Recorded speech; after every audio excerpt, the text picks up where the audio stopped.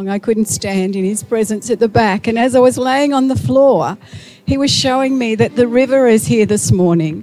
The river is flowing through this morning, and we can jump in. And I know Paul had a vision about that last week. And we can jump in. And as I was laying there, he said the way that we immerse in it quickly is to lie. If we, as Amanda called us to, that people needed to lie down in the presence of the Lord. That's how we get totally in the presence, in his river. Totally immersed in him, as if we lie down. He'll flow over us and we're totally immersed. And I was looking for scripture on the river, and I came across, there's so many amazing scriptures, but I just want to share this one with you.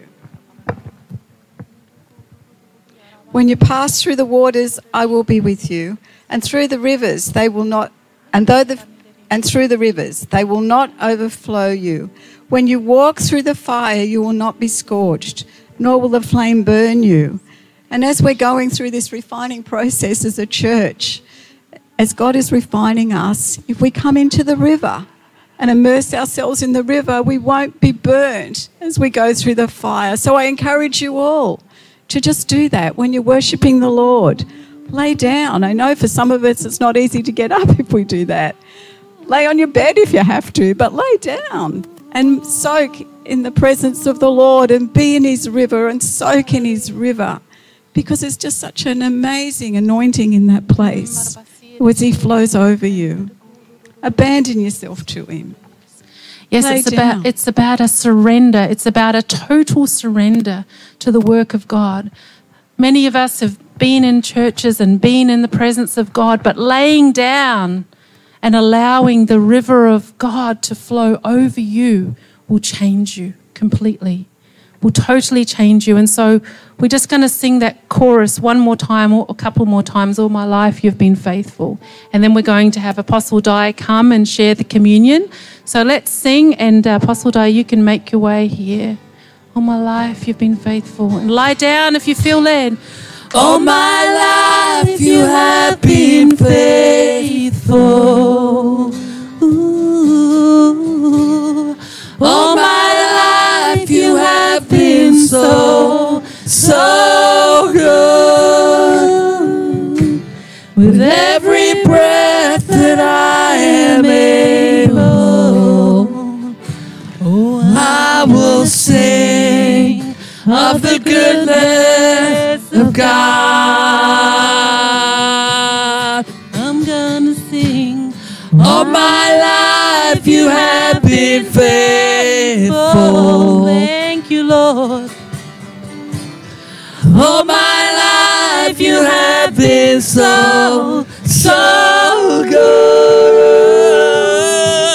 With every breath that I am able, I will sing of the goodness of God. Yeah, I will sing of the goodness of God.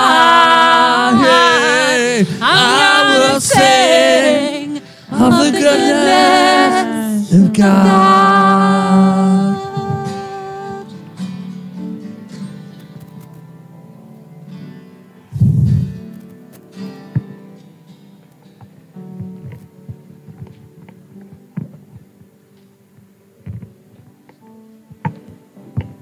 Well, good morning, church. Is it wonderful to be in this presence? I believe it's going to get stronger and stronger every time we come. In Ecclesiastes 3 verse 1, it talks about time. There is a time for everything and a season for every activity under heaven. A time to weep, a time to laugh, a time to grieve, and a time to mourn. And then in verse 11 it says he has made everything beautiful in its time. God has a plan in the healing process. But I just want to confirm what Pastor Gary was saying in the prayer meeting. You know, that we are raising up. But we are raising up champions. And that's why it's not everybody who wants to come. Because to become a champion, you know, you've got to die to self. You've got to die to a lot of stuff. But, you know, there is a time to grieve the loss of what's laid down. It's time to grieve the loss of what used to be but is no more. But, you know, we don't dwell on the past, but we visit it. We visit the past so that we can get healed, we can get delivered, and so we can be equipped to walk on in the new. And, you know, if you spend all the time dwelling on the past, it's like it's not that valuable anymore, because that which we're going into is far more valuable than anything that we've left behind. You know, I've been ministering and traveling the nations since 1997, and I've been in many nations. I've had a good innings, you know, had a wonderful time. And then I came to Calvary. I came to Refinery Fire Church. And it was like God said, you've got to lay everything down. And it was like, I can't do that. You know, I'm on a journey and it's working. And I laid it all down. Thank you. I think I've got some up there. I laid it all down. But you know what? God gave me a vision. And it was a vision of a tree trunk that had gone through the fire. Most of the trees had been burned right out. But this trunk, in the middle of the ashes, grew a sprout of the new tree. And it was like he was saying, you know, for my thing, you don't lay down everything, because the word of God is always good. I love to preach the word of God. But out of the ashes springs up the new. And I'm really looking forward to it. I haven't enjoyed the death process in many ways. But today for this communion service, I felt to go back to basics. And going back to basics, I'm looking at Isaiah 53. And we're looking at what Jesus accomplished on the cross. And sometimes we think, I've read that, I've heard messages on it. But every time there's a new revelation. And so it says he was despised and rejected by men, a man of sorrows and acquainted with grief. And we hid, as if it were, our faces from him. He was despised and we didn't esteem him.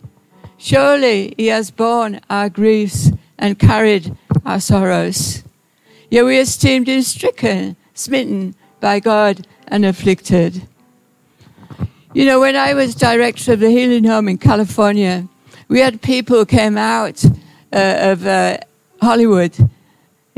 A lot of people got ministered to by evangelists in Hollywood Boulevard, and they had to be taken straight out of that environment and put in our healing homes.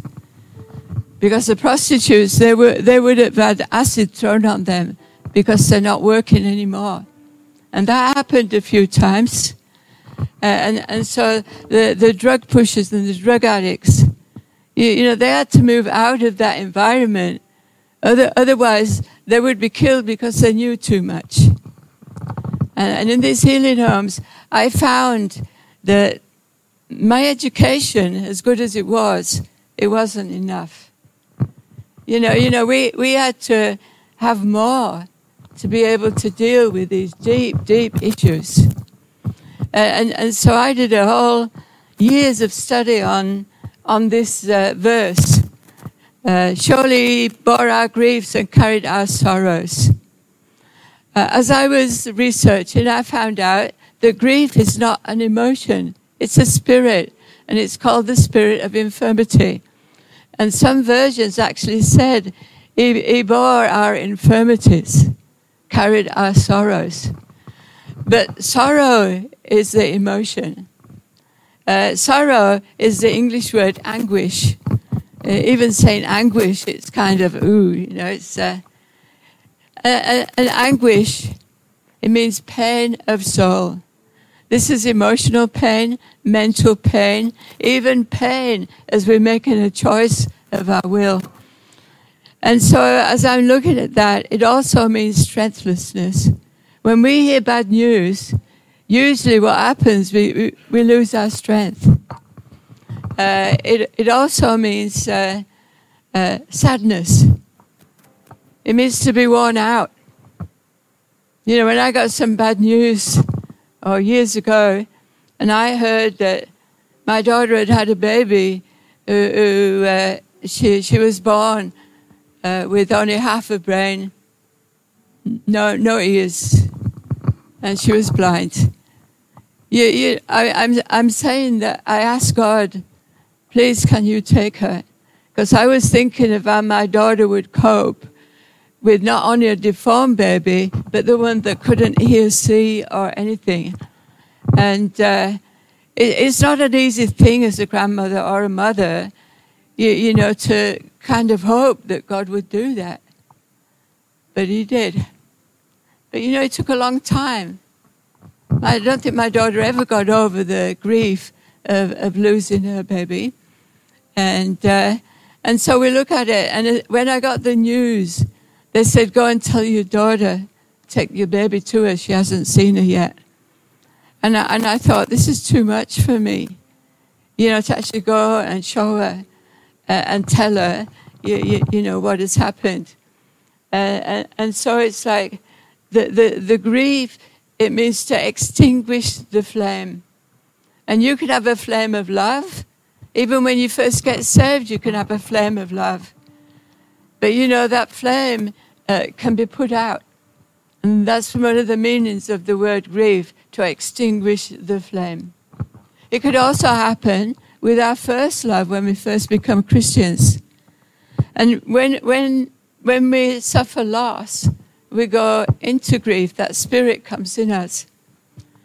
If we don't deal with the grief, what will happen is that spirit of grief will then attack our emotions and attack us mentally, and then eventually physically. I'm not saying this because I learned that by reading books. I knew it because I went through it. And I met the director of a healing home with people. I thought I was bad, but my goodness, some of the people that came in, it scared a lot of people. There was this one guy, you know, he'd murdered a lot of people and molested a lot of children. I remember saying, God, I came here to minister to the victims. I realized that most of them were terrible victims, and that's why they turned to it. No, I haven't got sympathy or let them away with anything. If anything, if anyone comes to me, you know, I will say, there's no easy way out. You've got to go through it.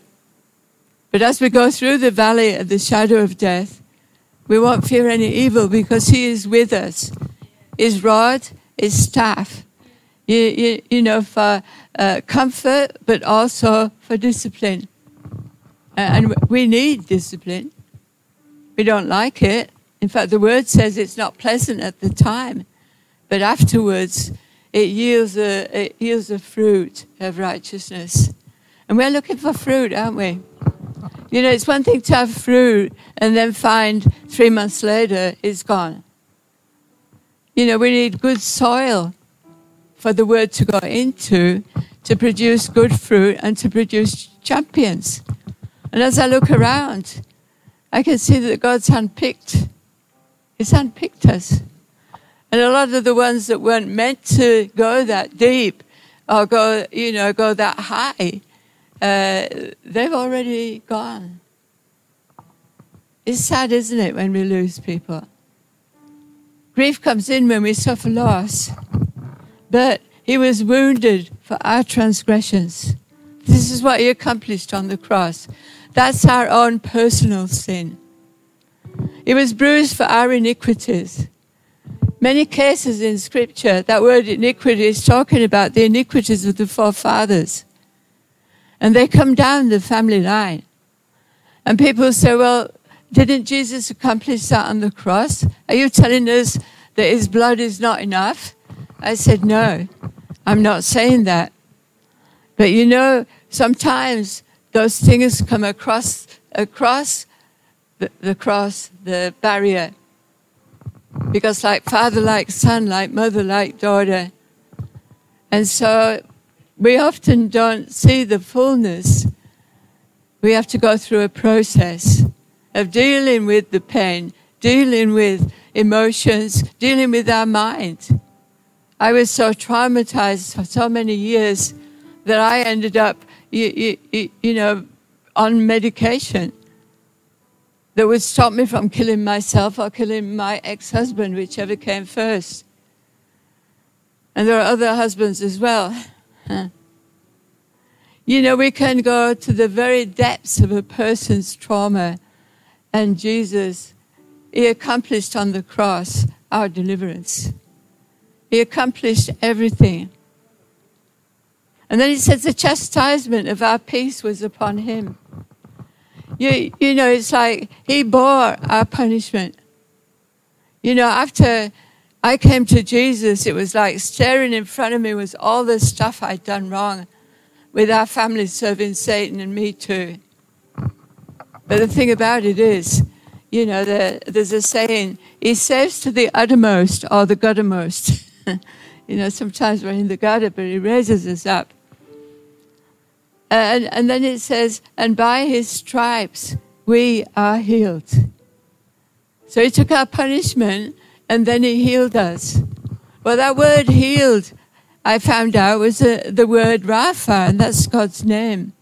He is Jehovah Jireh, Jehovah Rapha, our healer. What that means is to mend by stitching. So it's a word picture that he takes us all torn and broken and he stitches us up. And he mends our broken hearts. He mends every part of us, emotionally, mentally, physically and spiritually. And I'm just coming out of my death to everything that was. It wasn't easy. But you know what? We're going to raise up champions, and you're here and you're handpicked. So, we have a choice to make, don't we? We're either going to go on to perfection, or we're going to stagnate, stay where we are, or we'll go back. But I don't think you can go back and stay here because we're stirrers. I found out, Pastor Gary's a stirrer. I'm very quiet, but I'm a stirrer too. We have different personalities, and I'm an introvert. And when someone put a microphone in my hand, they said, get used to it because you're going to be doing this the rest of your life. I've just come from a mental breakdown on medication, so I won't kill somebody. And they're saying, that microphone is going to put in your hand and you're going to preach it in nations. Well, I just look around to see who they're talking to. It couldn't possibly be me, but I'm stood right at the back, near the back wall. I always did because I could make an escape quickly if I'm next to the back door, especially when the worship's on and the Holy Spirit comes and you've got demons. But I'm here to say that Jesus is enough. He's enough. And so when we look at God's purpose in the healing process, in 2 Corinthians 1 verse 3, it says, praise to the God and Father of all comfort, who comforts us in our troubles, so that we in turn can comfort others with the same comfort that we have received. And it's just amazing. So I looked at the whole area of what happens when we suffer loss. The spirit of infirmity comes in, and usually the first thing we feel is fear. Then we go into denial because we don't want to admit that what has happened has happened. Many people live their lives in denial. Just stuff everything down and then wonder why they get broken later on in life. It brings in anger when we start seeing the reality of it and we see the injustice of it. We get angry. Do you know that every prophet got angry? Every prophet complained. They complained because of injustice. And you know what? He's looking for complainers that will complain about injustice just like the prophets did, because there's a time for that, isn't there? The other complaining, which I did quite a lot of in the beginning, self-pity, and, it's like, you don't know what I've been through, I was wanting sympathy. But I found out you can share without getting sympathy. You can share things because you're sharing about, this is what Jesus did for me. This is what God can do for us. And He can do it for us today.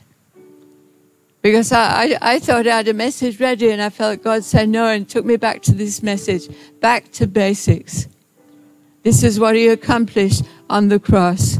So the next part is withdrawal. And we withdraw from life. We feel intimidated and we back off. Some of us have done that. I've done that. Sometimes it's easier to back off than to come out and say, here we are. This is our journey.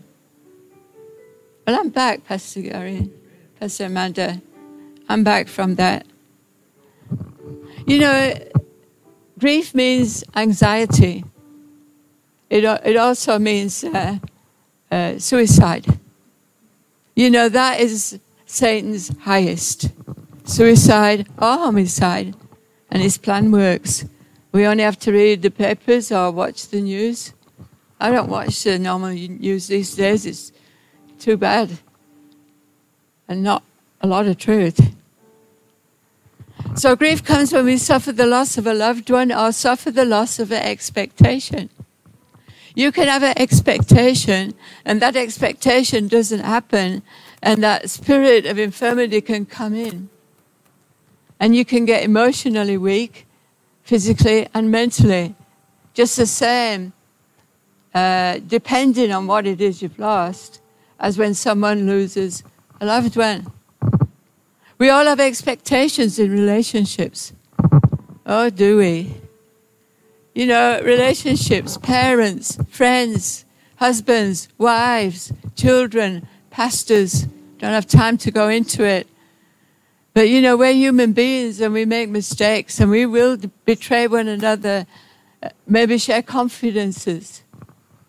It's human nature, isn't it? But the thing about it is that spirit of grief, everybody has to deal with it because we all suffer a loss one way or another. And I just want to talk about Jeremiah, and he had to deal with it. This is the end of my message. Jeremiah 8:18. And Jeremiah, he was called the weeping prophet. He said, "O comforter in sorrow, my heart is faint within me. The harvest is past, the summer has ended, and we are not yet saved." How many of us grieve over loved ones not saved yet? He says, "Is there a balm in Gilead?" I did a lot of study on that balm in Gilead. They're actually selling it now as an oil. And they're using the same ingredients of what they made it in those days. I remember when I first got saved, I was in a traditional church and we sang hymns. But there was one hymn that really stuck with me because I was in that mess. The question is there a balm in Gilead? And I say, yes, there is. And the lyrics of this hymn is, there is a balm in Gilead to make the wounded whole. There is a balm in Gilead to heal the sin-sick soul. Sometimes I feel discouraged, and deep I feel the pain. In prayers, the Holy Spirit revives my soul again. I used to love singing that hymn. We've given away a lot of hymns, but there are one or two that are so anointed. And I believe this one is, there is a balm in Gilead. It says, if you can't pray like Peter, if you can't be like Paul, go home and tell a neighbor that he died to save us all. There is a balm in Gilead. And I really felt, this morning, that it's like that balm is going to be washed over us all. Because he's touching those deep, deep areas. Now, if I was preaching a message, I'd have a healing line, but I'm doing the communion service. Shall we have the elements? You got them there? Oh, where did they go? Oh, I thought somebody had put it up there.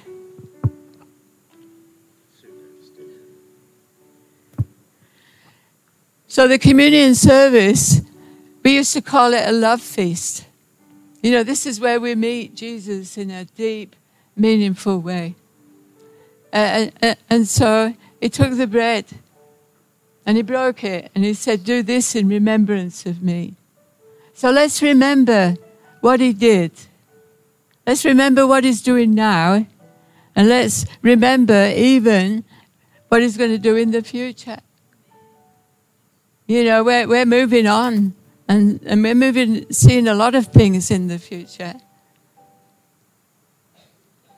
So let's see this together.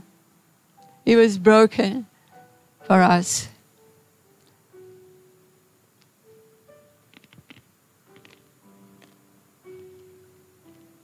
So as we eat, let us remember that he came to mend us. Mentally, emotionally, spiritually, and physically.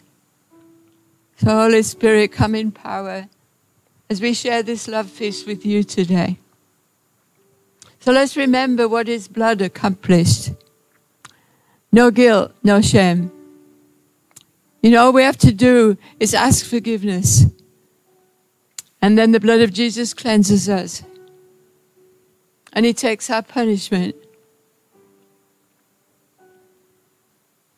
You can't help but, well, I couldn't. You know, I couldn't help it. I said, I'm giving up my business. Yes, I was wealthy. I loved the benefits of being wealthy. But I love the benefits of serving him better. I've been living by faith for, since, I don't know how long. It's more than 37 years. Because I started my international ministry then. You know, you don't lose it as you get older. You know, my daughter said to me, Mum, what is it about retirement you don't get? You know, you sometimes stand for hours. You sometimes go overseas and you're on 5 trips in one trip. Don't you think you should stop? I tried it. You know, it's overrated. There's only enough coffee you can drink and golf you can play. But there again, we're called, aren't we, to go on to perfection and also to raise up champions. So Jesus, we lift our glass to you today and we say thank you for what you accomplished on the cross. So let's drink together and remember.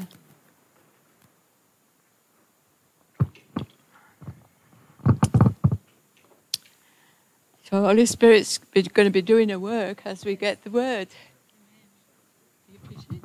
Gary's preaching. Amen. And there'll be time for ministry after Gary's message. Yes. Just a couple of announcements, reminders before we carry on. So just wanted to remind everybody we'll be doing the Hearing the Voice of God teaching starting on the 6th of May for 3 Friday nights, the 6th, 13th and 20th of May. And you can register with Sally. And want to make a special announcement for next Sunday. We really want you all to be here and everyone else who's missing, because it's going to be a special commissioning service. We're going to be commissioning elders in the church. We have been seeking the Lord. During Gary's fast, he was seeking the Lord in regards to this, and I was as well. And the Lord has identified who will be joining in the leadership in a biblical manner, which is appointment of elders. And so next Sunday morning we will be commissioning the elders for Refinery Life Church Australia. So that's very exciting. Thank you, Gary. Amen. I might just move that so I don't spill it. Thank you, Nick. Praise the Lord. Sunday morning, who's excited? Half the church are excited, half aren't. That's right, we'll get the rest of you excited shortly.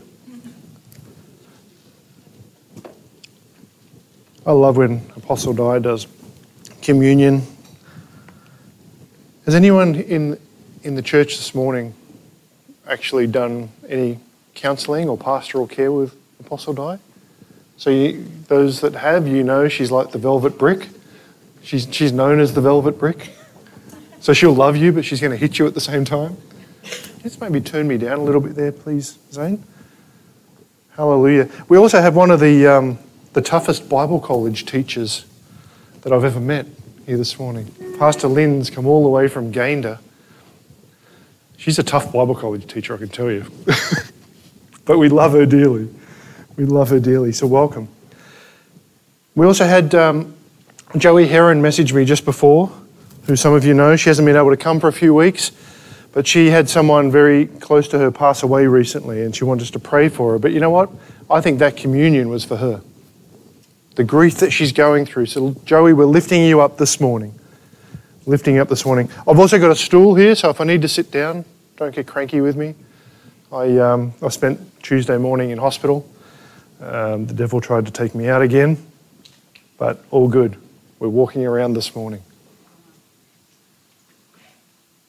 Next weekend's going to be a big weekend. We're commissioning elders in the church. It's been almost 4 years. We're not going to tell you who they are. You'll find out next weekend, but be here because we're all going to lay hands on them. It's an important role they're taking on, and it's a difficult one for us as lead elders and pastors because it's not about us making the decisions. It's about the elders and the Lord. So as you know, our theme for this month has been recognising and responding to the living Lord. How are we going with that? Are we recognising Him? Are we responding to Him? So today we're going to talk about where the Spirit of the Lord is. Now, where the Spirit of the Lord is, there is freedom, but there's also other things, right? Let's pray for our offering before we go any further. There's no pressure to give if you're new here, but we are a giving church. We have buckets that will come around. We've got giving boxes. If you want to give electronically, you can do that as well. Just go and see Sally. Sally's our all-rounder. She does everything. You're awesome, Sally. So let's pray. If you've got your offering there, hold on to it and we'll pray. Father, as we give to your church this morning, we give in the spirit of your word that says, for you know the grace of the Lord Jesus Christ, that though he was rich, yet for your sakes he became poor, that you through his poverty might be rich. We know exactly what Apostle Di was saying there. We gave our businesses up. We enjoyed the benefits, I can tell you. But it's so much better serving him. Lord, may your work be enriched by the gifts that enable us to give. And it's for your glory that we pray in Jesus' name this morning. Amen. Amen. What a good God we serve.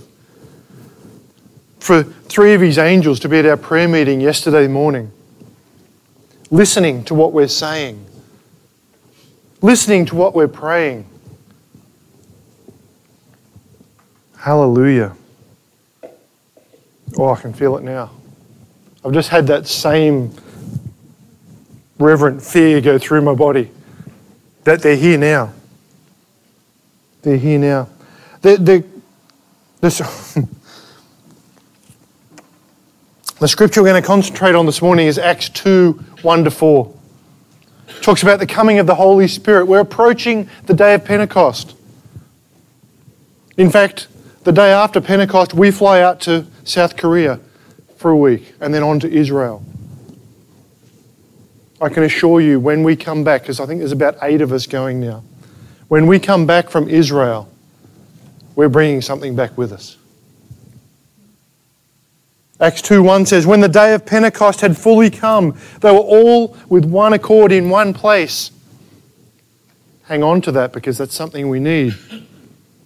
And suddenly there came the sound from heaven as of a mighty rushing wind, and it filled the whole house where they were sitting. Someone said yesterday, I think it might have been Pastor Shane,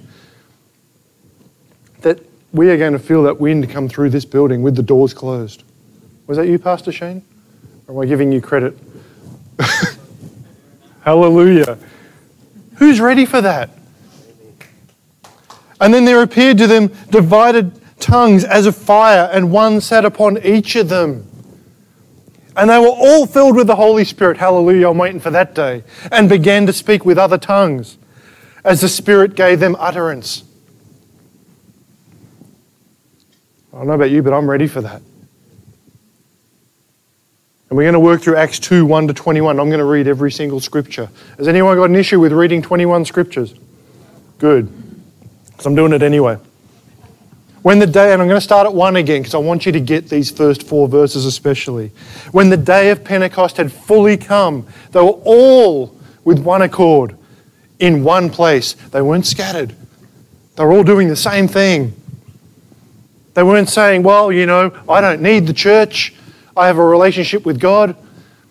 That's not really going to work out on the day of Pentecost when it fully comes, is it? And suddenly there came the sound from heaven as of a mighty rushing wind.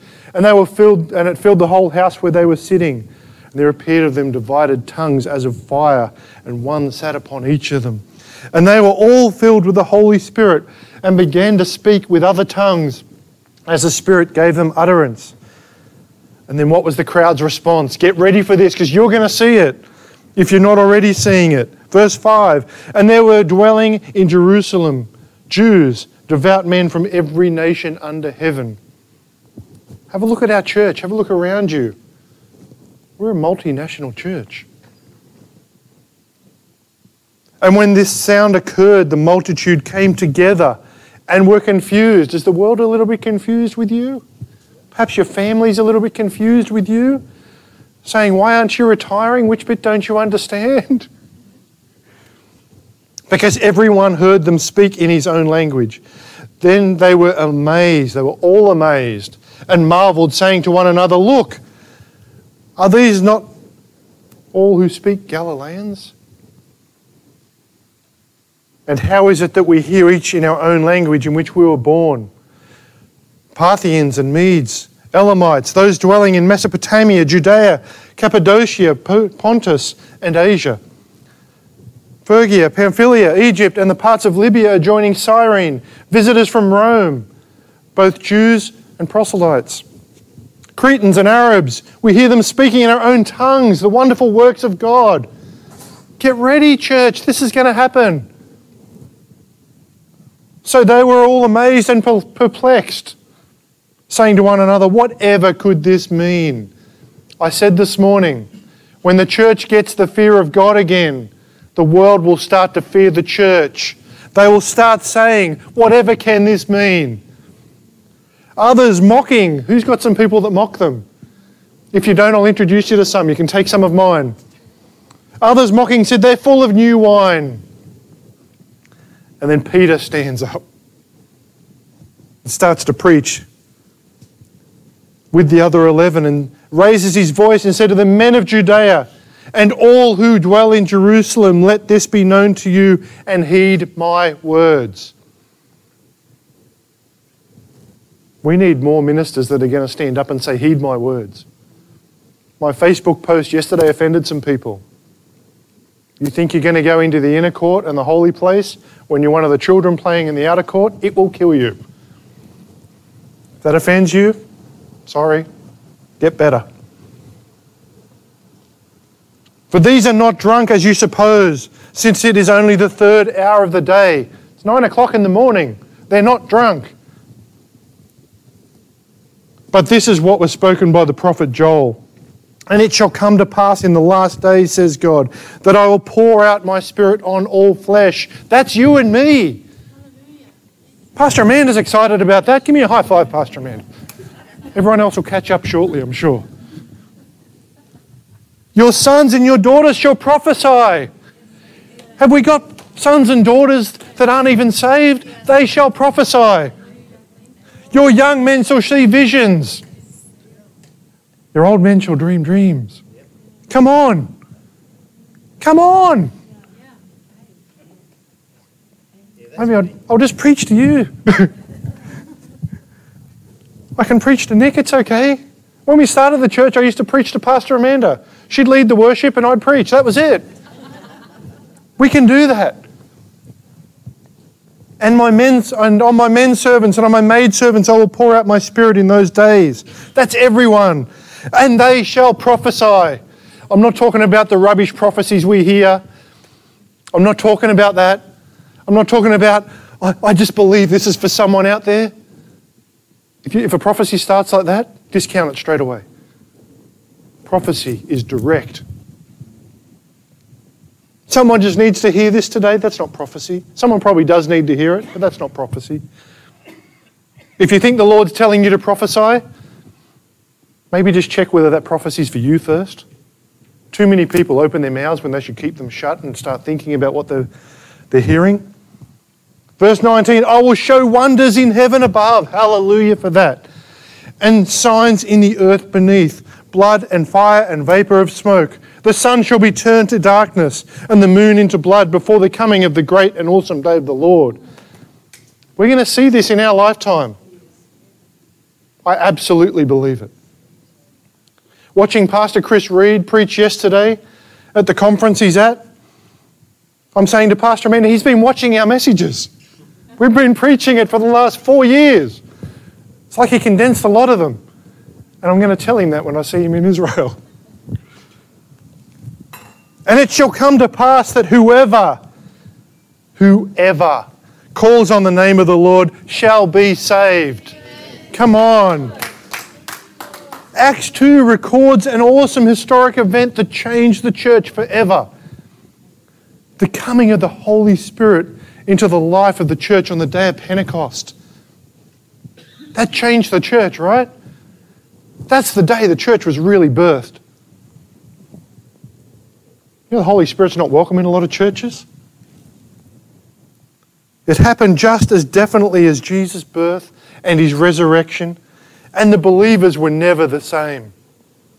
The church really became the church on that day. I don't think it's any mistake that the day after Pentecost Sunday, we're flying out of the country for a couple of weeks to go to the Holy Land. And we don't need Pentecost again, really. Just as we don't need Jesus' birth and resurrection and his death and resurrection to occur again. But we constantly need the person of Pentecost, don't we? The Holy Spirit. He needs to be in control of our lives and in control of our church. Acts 2 is a fascinating chapter of Scripture. Let me encourage everyone to read it when they get a chance. It has so much to teach us as a church if we're to know about the Spirit of Pentecost. Where the Spirit of the Lord is, there is usually something spiritually special, right? We've had people walk in here before and say, who've never been before, and we can feel something here, we don't know what it is. We don't know what it is. When Peter turned up just over a year ago, he wandered in off the street and spent 6 weeks crying. He could feel it straight away. So many people have come into this church just by looking at Google and saying, Lord, show me an apostolic and prophetic church. And they'll travel 2 hours to get here. There's something special where the Spirit of the Lord is. This is the story of Acts. I hear churches praying to be an Acts church all the time. But are they ready for what that actually means? This is the story of this church through the centuries. And it's a message to us today. Where the Spirit of the Lord is, there are 4 results, and I want you to get these today. These are the things that happen where the Spirit of the Lord is. And it's not people falling on the ground and flapping around like fish. That is not one of them. The first one is the presence of the Lord. There was a sudden and strange awareness on that day of supernatural happenings. They're in a building and the wind blows through and tongues of fire appear. The sound from heaven like a mighty rushing wind filled the house where the followers of Christ were waiting. What were they doing? They were waiting on him. They were following his instructions. Wait in Jerusalem. That was the instruction, right? Some of us need to actually wait and stop doing what we're doing and just sit and wait and pray and read the Word. Let me tell you, it's good for you. I spent 40 days doing it. Drinking water, relying on him to get me through it. And Pastor Amanda will tell you, there were days when I'm saying, I don't know whether I'm going to make it to the end of the week. But taking one day at a time, waiting on him. And then after a little while, waiting with him. Waiting with him. Opening the Bible and saying, Lord, put me in the picture today. And having visions of Revelation 4. When you come up here. So he's always calling us up. He's never calling us down. He's never calling us to the side. Come up here. Come up. And John turning around and smiling at me as if to say, hey, you're here. These are the things that we will see. They were waiting, and then tongues of fire come on each of them. Not some of them, each of them. They were filled with the Holy Spirit and began speaking in other languages that they hadn't previously learned. We've had that happen here. We've had that happen. I felt like an absolute fool about 2 years ago. One of our friends from Papua New Guinea walked in one day, and the Lord said to me, just say what I tell you, because we should only speak when spoken through, right? And for a couple of minutes I spoke in Pidgin. No one understood what I said. I didn't know what I was saying, but he got it. Do you remember that day? This is what we're going to see. A very special moment in God's eternal plan was taking place on the day of Pentecost, the coming of the Holy Spirit. The Holy Spirit was entering a new temple. He was entering believers. We are the temple. Do we get that? It's not the building. It's not the Catholic Church down the road. It's not even the synagogue at Surfers. We are the temple. The tabernacle was just an empty tent until Exodus 40:34. You can write that down and read it later. And then the cloud covered the tabernacle of meeting, and the glory of the Lord filled it. The Temple of Solomon was an empty building until 1 Kings 8:10-11. And it come to pass when the priests come out of the holy place that the cloud filled the house of the Lord, so that the priest could not continue ministering because of the cloud, for the glory of the Lord filled the house of the Lord. I am so looking forward to the day when we're worshipping and I go to get up to preach and the Lord says, sit down, I've got it. I know some people will be like, yes, Pastor Gary's not preaching today. How good is this? I'll be saying the same thing. In the New Testament, the Lord has filled a new temple, you and me. It's not a temple of skins and tapestries or stones and ornaments, but his new temple, the church. Christ is the foundation, and born-again believers are the living stones. You are the living stones. It's gone deathly quiet all of a sudden. Maybe the air conditioner's gone off, that's what it is. In the day of Pentecost, the Holy Spirit began to indwell in all believers, just as the glory of God had filled the tabernacle and the temple with his awesome presence. Gordy, can you just flick that back on for me, please, the air conditioner? Oh, Nick's got it. You know the day that you were saved? Everything you need was put inside you. The Holy Spirit's already inside you. We always pray, Lord, more Holy Spirit, give them more, give them more. It's already in you. Let it out. Let it out. Do something with it. It'd be like if Maynard had a van full of tools, which he does, but he never used them. All the tools you need are in you. Start using them. Holy Spirit indwells the church because he dwells in each believer in a personal and intimate way. Where the Spirit of the Lord is, there is a manifestation of His power and the awareness of His holiness in relation to sin. When I walk down Nerang Street where all the homeless are, many of them run away. I don't even talk to them. I've had them run across the Gold Coast Highway when it's full of traffic to get away from me. I'm not there to talk to them. I'm not there to minister to them. I just want to go to the shop. Where the Spirit of the Lord is, we see manifestations of power. This is what the mighty wind and the tongues of fire represented. It is personal to those who sense that something wonderful is happening. We could feel it yesterday at the prayer meeting. Something wonderful was happening. This morning as we're praying, something wonderful was happening. And it's perplexing to many who do not know the Lord. Second thing is there's the power for evangelism. That on the day of Pentecost, it was revealed that the Holy Spirit uses and blesses two primary methods of evangelism. And it's not standing in Cavill Avenue telling everyone they're going to hell that walks past, which is what we've seen for decades in this city. The first method is personal witnessing. You will get more people saved by actually telling them your story. Now, there's complaining, as Apostle Dai said. You can do that. Or there's testimony. But a testimony without the test is just moany, right? Too many of us are just moany. So you might as well just go back to complaining. There is always a test. Acts 1:8 says, "But you shall receive power when the Holy Spirit has come upon you. And you shall be witnesses to me in Jerusalem and all of Judea and Samaria and to the ends of the earth, in the Gold Coast, in Southport,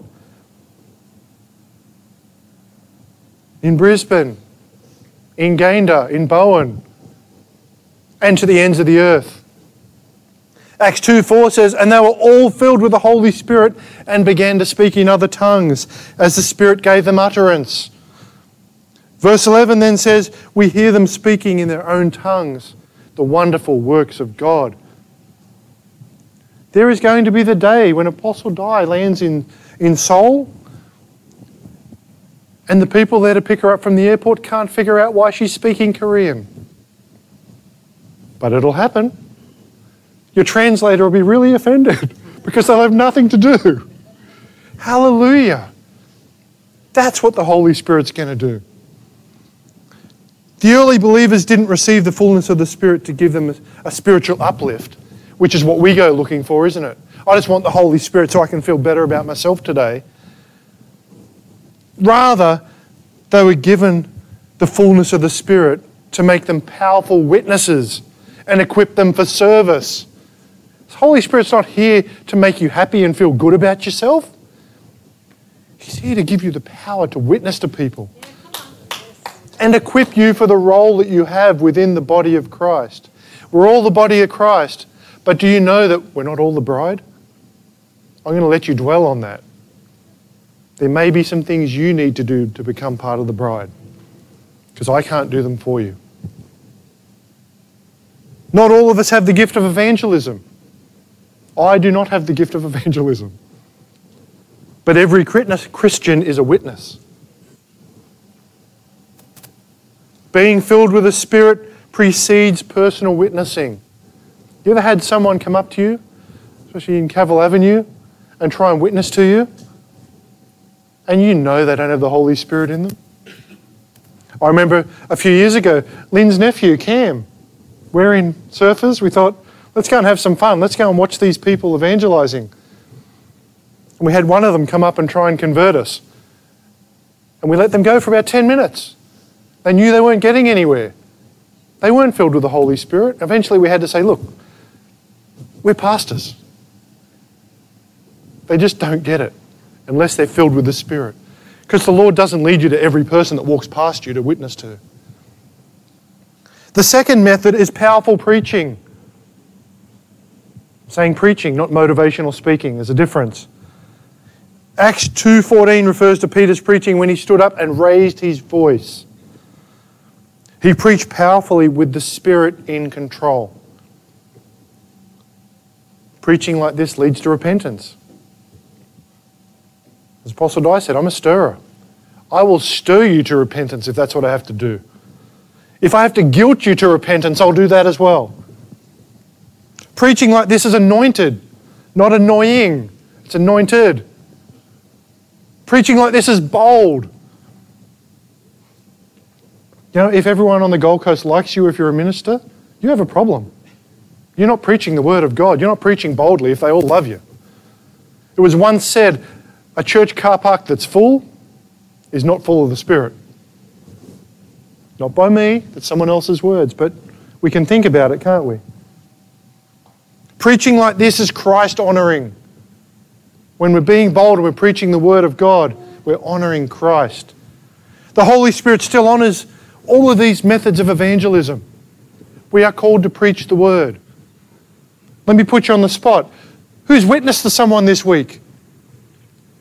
3 people, 4 people, 5. Wow, there's like 40 of us here. 7. 7 out of 40. We have a problem, church, don't we? Who's read their Bible this week? That's a little bit better, but that's not everyone here, is it? We've got to start reading our Bibles, church. We've got to start praying. You want God to answer you when you're praying, but you're not reading this?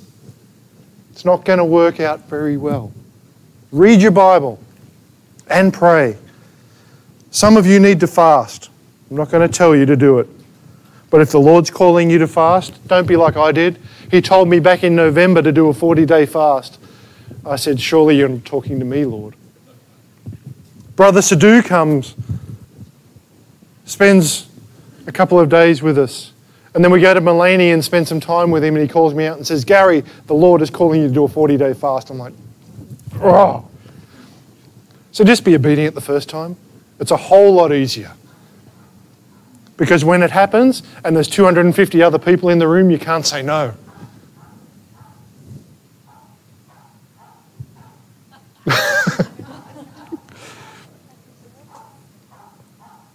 The third thing is there's victory of the harvest, isn't there? That's right. Phones can ring. It's okay. We've had children run around on the stage and all sorts of things. We just continue on. The third thing is there's victory of the harvest. Pentecost was called the Feast of the Harvest. Did you know that? And celebrated the summer harvest. It's the victory of the harvest. It was on that day, recorded in the book of Acts, that the Holy Spirit harvested 3,000 souls. Something I told Pastor Amanda yesterday. Do you know that that number itself is significant? Because that's exactly how many were killed on the day that Moses brought the law down from Mount Sinai and found the people worshipping the golden calf. Those 3,000 that were killed in the Old Testament were replaced in the New. This is why we've got to read both. Too many people say, well, we don't need the Old Testament anymore. Well, you're not going to understand the New if you don't read it. The letter kills, but the Spirit gives life. This is the age of the Spirit we're in now. He is still harvesting souls. He's still harvesting souls today. We are still under the order of Pentecost. There's a reason that Will Graham is coming and holding a crusade in that building across the river next year. There's a reason that this church will be part of it, because souls are getting harvested still. And we want to make sure they get discipled. In the 1858 revival, about 50,000 people were saved each week. 50,000! There was no YouTube. There was no Facebook. There was no speakers. 50,000 a week. Imagine that. How many people we got on the Gold Coast? 600,000, 700,000? Within the space of a couple of months, every person would be saved. You know that at least half of the population on the Gold Coast, 300,000 people, profess to be Christian? Why aren't every church in the city full? Why don't we have another 1,000 churches to house them? So they profess to be Christian, but are they? Through Billy Graham's ministry, 3.2 million people came to Christ. Just through his ministry, not his sons, not his grandsons. 3.2 million. That's half the population of Queensland. Half the population of Sydney. Through one ministry, because the word was preached. The harvest of the Holy Spirit is seen throughout the world. Pastor Ramel shared some photos of Brother Sadhu's meetings in the Philippines. There are thousands and thousands of ministers there. Why can't we see that in our country? And it's not entertainment based. It's not based around worship. It's based around the Spirit.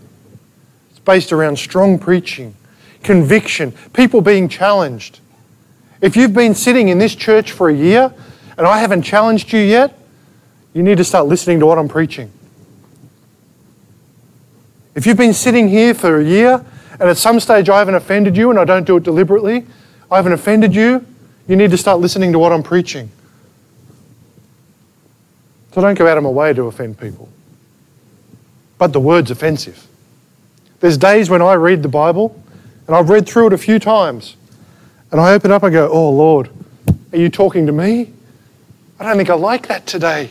It hurts a little bit.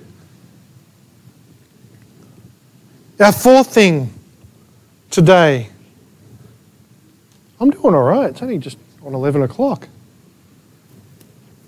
Our fourth thing today that the Spirit brings is a pattern for doing God's work. There is a pattern for doing God's work.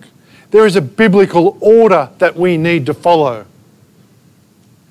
Some of you sitting here today have got that order way out of whack. And I'm not going to talk to you about it. The Spirit will convict you.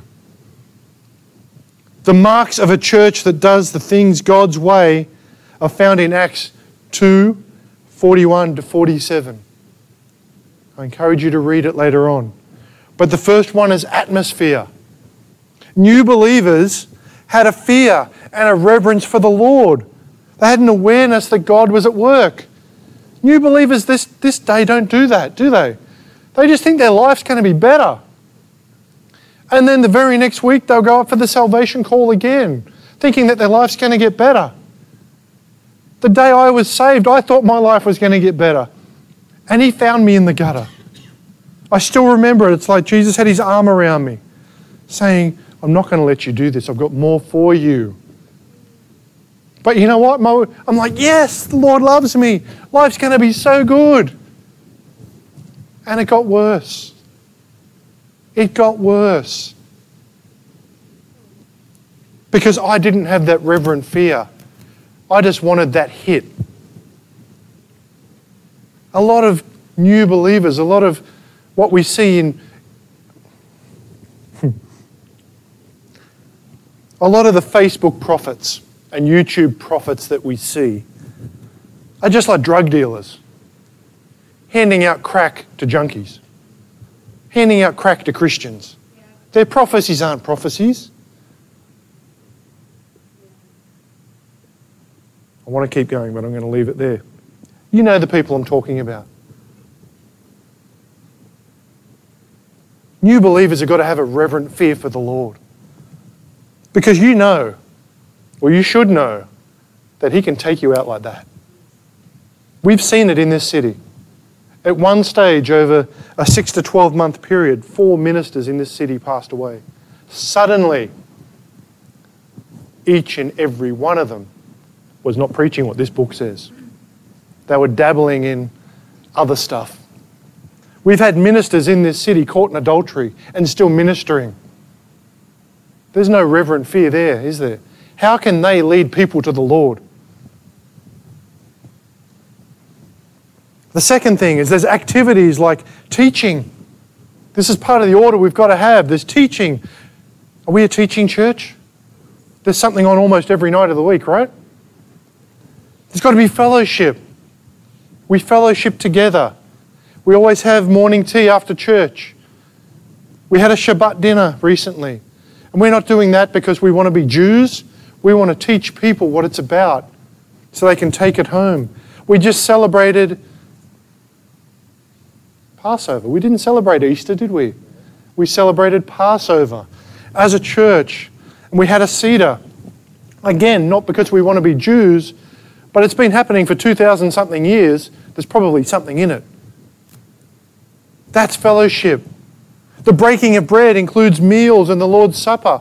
Every time we meet, we have communion. We don't have communion once a month or when it's a special occasion. It's every time we meet. Because what did the Lord say? Every time you meet, do this in remembrance of me. It's not a religious act. We do it in remembrance of Him. And we pray. That's another one of the activities. We pray. We pray for each other. Pastor Ramel said it 2 weeks ago. We might not always be able to pray with you, but we love you and we pray for you continually. I said it this morning during the prayer meeting. The tears that I've wept over this church and this city and this country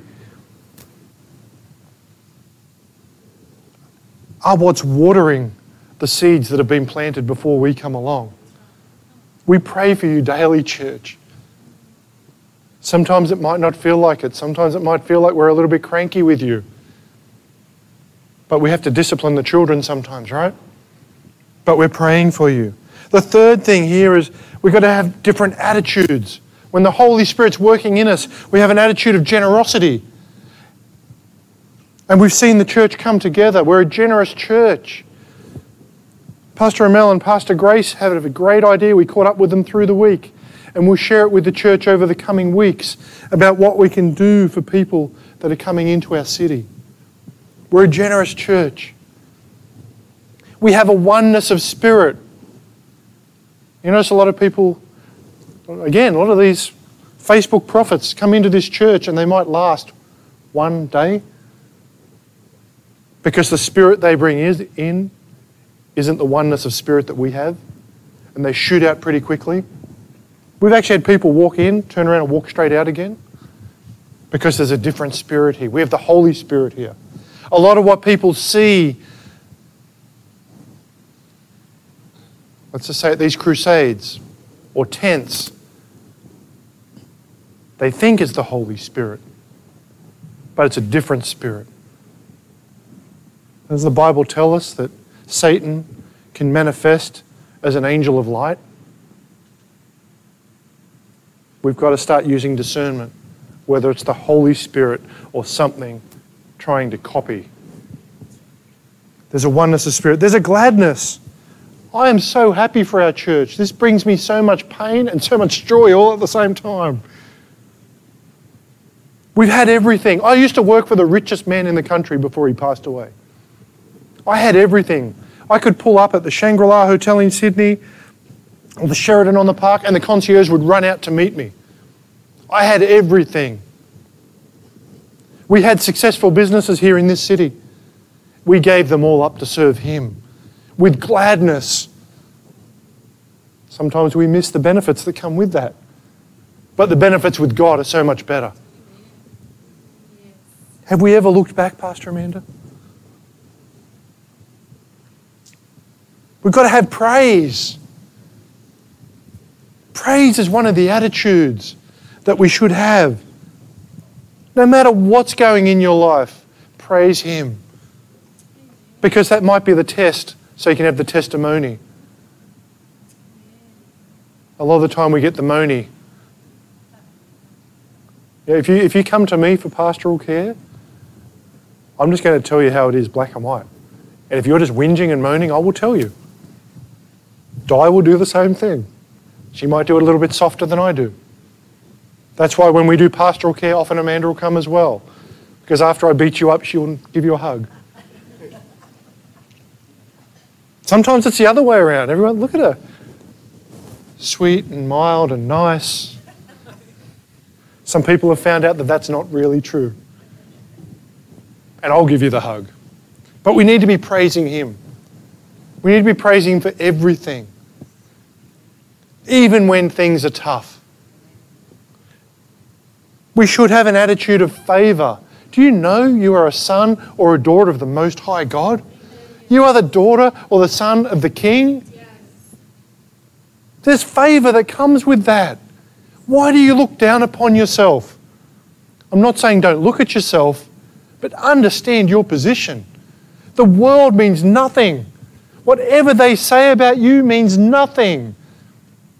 Because we're the head, not the tail. And the tail does not wag the dog. The dog wags the tail, right? We are the head. The fourth thing is there should be additions to our life. I'm going to finish up in just a second, Amanda. Sure. Yep. The fourth thing is that there should be additions in our life. He continually builds his church. He builds his church. It's not me. It's not about marketing or any of that stuff. The Lord builds his church. And as the church grows, almost 4 years ago there was 2 of us. And then there was 3 of us. Then there was 5 of us. And then for the longest time there was only, I don't know, Main Dirt and Susan were there. There was only like 10 or 12 of us for the longest time, wasn't there? And Shane and Cindy were there as well. I remember the days when myself and Shane used to play guitar. We'd lead worship. Be praying that we don't do that again. When Pastor Amanda said, I'm going to do a prophetic act this morning and just invite people to come and sing, I said to Pastor Shane, that's not us. Seriously. But that's how the church started. Because no matter what, we just worship the Lord. And as the church grows, believers join together in a spirit of enthusiasm and excitement. Did you feel the difference this morning when you come in? Yes. Did it feel like the funeral that we had last week? No. Hallelujah. Something shifted through the week. And it was the elders and everyone getting together and praying that, Lord, that is not our portion. Wake up the people. Clean out the building. We felt it, right? I'm not just saying it. You're not just agreeing with me because I said it. We felt it. Last week was like a funeral. It was terrible. I don't know what happened. Pastor Cindy said to me, did I get saved for this? I said, surely I didn't. But hallelujah. Sometimes that's the test. Maybe God wanted to show us something last week. I'm probably making it sound a lot worse than what it was,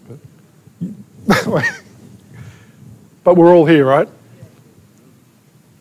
It's not the size of the church that counts. I hate going to conferences and meeting with pastors because the first thing they say to you is, how many people you got in your church? It's like, we got the Holy Spirit. Who you got? It's not the size of the church that counts, but the working of the Spirit. We see healings in this church. We see miracles in this church. We have angelic visitations in this church because the Spirit's here. So next time someone says to you, tell me about this little church you're in, say, oh, the Holy Spirit's there. He's got nowhere else to be on a Sunday. The Lord touches us. And Lord, we pray right now that you touch us with the freshness of your Holy Spirit. Lord, we pray that you work in us and through us for your glory. Whose glory? His glory. It's got nothing to do with us. We're just the conduit. We're just the pipe that the Holy Spirit's going to run through. So Lord, we thank you today as we worship a little bit more. We thank you, Lord, that you've been moving through this church this week. We thank you, Lord, that this coming week we will see even greater things take place. Lord, I pray that this week you touch each and every one of the elders that are to be commissioned next week. Church, pray. Pray. The reason my meniscus was torn on Tuesday, I believe, that was one of the temptations of the devil. After the fast. Jesus was tempted after his fast. Pray for Pastor Len Russo, who this week, same day, tore his Achilles tendon and his calf all in one go. Satan is trying to work through the churches in this city and take people out. Pray for those that will be commissioned as elders next week. Because I can assure you, the devil is not happy with the direction this church is heading in. And you know what? I just say, suck it up, devil. You're already defeated. So Lord, we thank you this morning again that you are the King of Kings. You are the Lord of Lords. And that you've chosen us to be your sons and daughters. Use each and every one of us. Bless the church, Lord, and use them in Jesus' mighty name. Hallelujah.